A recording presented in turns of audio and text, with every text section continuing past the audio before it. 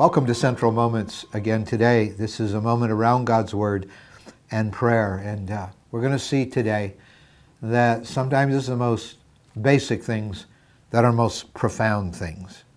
And I'm so grateful that because of Jesus, our names can be written in heaven. Jesus is going to bring this to a very dramatic point in Luke chapter 10. He's on a journey, his last trip to Jerusalem. And on the way, of course, he is thinking about how he can really prepare his followers for doing ministry in the power of the Holy Spirit after his resurrection. And so as they're traveling to Jerusalem, he's using the time to give his followers some ministry training and some ministry experience. So verse 1 of chapter 10 of Luke, after this, the Lord appointed 72 others. Some early manuscripts just say 70, but it doesn't matter.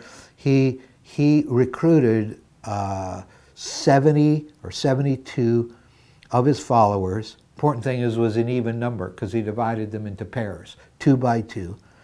And they went ahead of him. He's coming down from the north towards Jerusalem. They're going through areas of Samaria and areas of Judea, as well as having come down through Galilee. And so he's sending them ahead to every town and every place where he was about to go. So they were like his forerunners.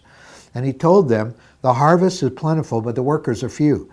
Ask the Lord of the harvest, therefore, to send out workers into his harvest field. Go, I'm sending you out like lambs among wolves. And then he tells them what to pack, how much money to take, where to stay, what to preach, how to do an altar call. He's training them in ministry.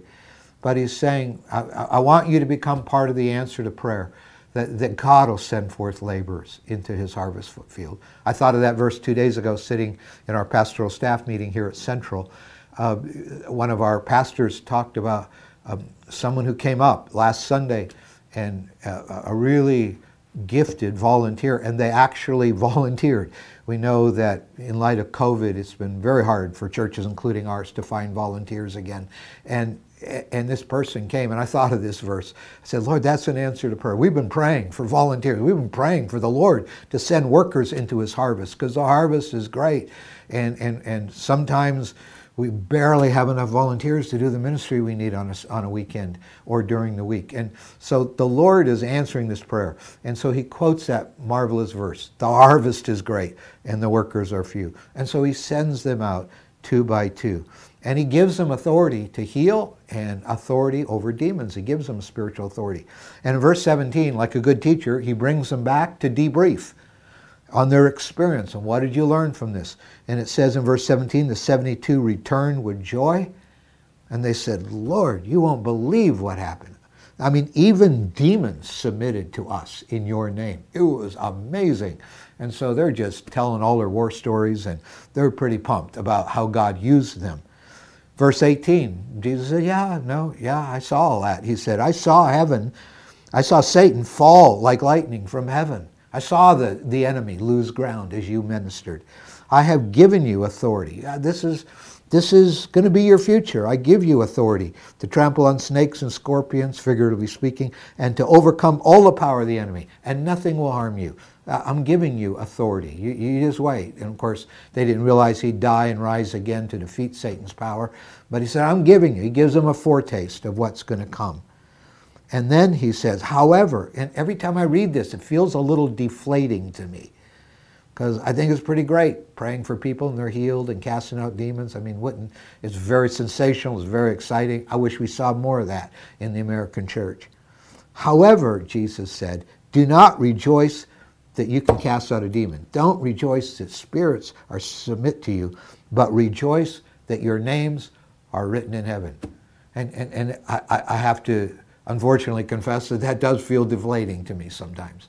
Like Jesus is saying, all these spiritual exploits, it's because the world has such great needs that I'm calling you out. But never lose this perspective. The greatest thing is not casting out demons, healing the sick. The greatest thing is that you have a place in heaven, that you're saved, and never lose the wonder that you belong to Jesus, that you're saved, that your sins are washed away, and your name is written in heaven. So no matter how the Lord may use you in God's great harvest field, let that never be more exciting or exhilarating than the fact that you belong to Jesus and your sins are forgiven and you have citizenship in heaven. So Father, we want to thank you. We want to thank you above all the wonderful ways you use us. We want to thank you that we just belong to you, that you have loved us and reached us. We thank you that we're saved. We thank you, saved from your judgment, that our names are written in heaven, our sins are forgiven. Thank you, Lord. Let us never lose the wonder that we can just know you and belong to you. And then out of that, we pray you will use us in the power of your Spirit. In Jesus' name, amen.